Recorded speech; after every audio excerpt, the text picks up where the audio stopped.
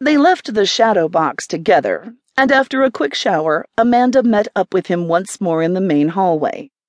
Josh took hold of her hand, and they headed for the palace in an easy, amicable silence she knew couldn't last. Josh knew it too. He gave her hand a gentle shake. "We need to talk tonight." She nodded. "I've been rehearsing for a week what I'd say once we were alone together, and mostly I'm just sorry about Kay, and I hope you can understand that I didn't go poking around out of idle curiosity." "I know you didn't.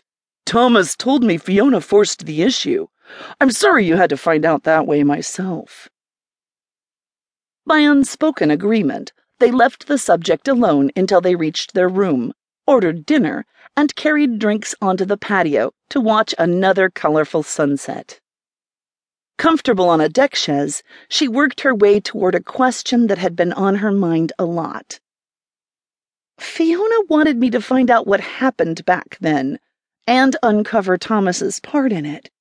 Why would she and her boss or whoever do that?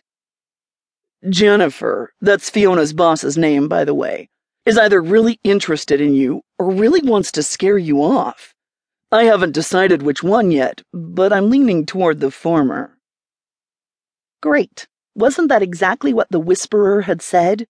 They have plans for you, all of them. Should I be worried about this? Not necessarily, though I think it's time someone taught you Fantasy Heights History 101.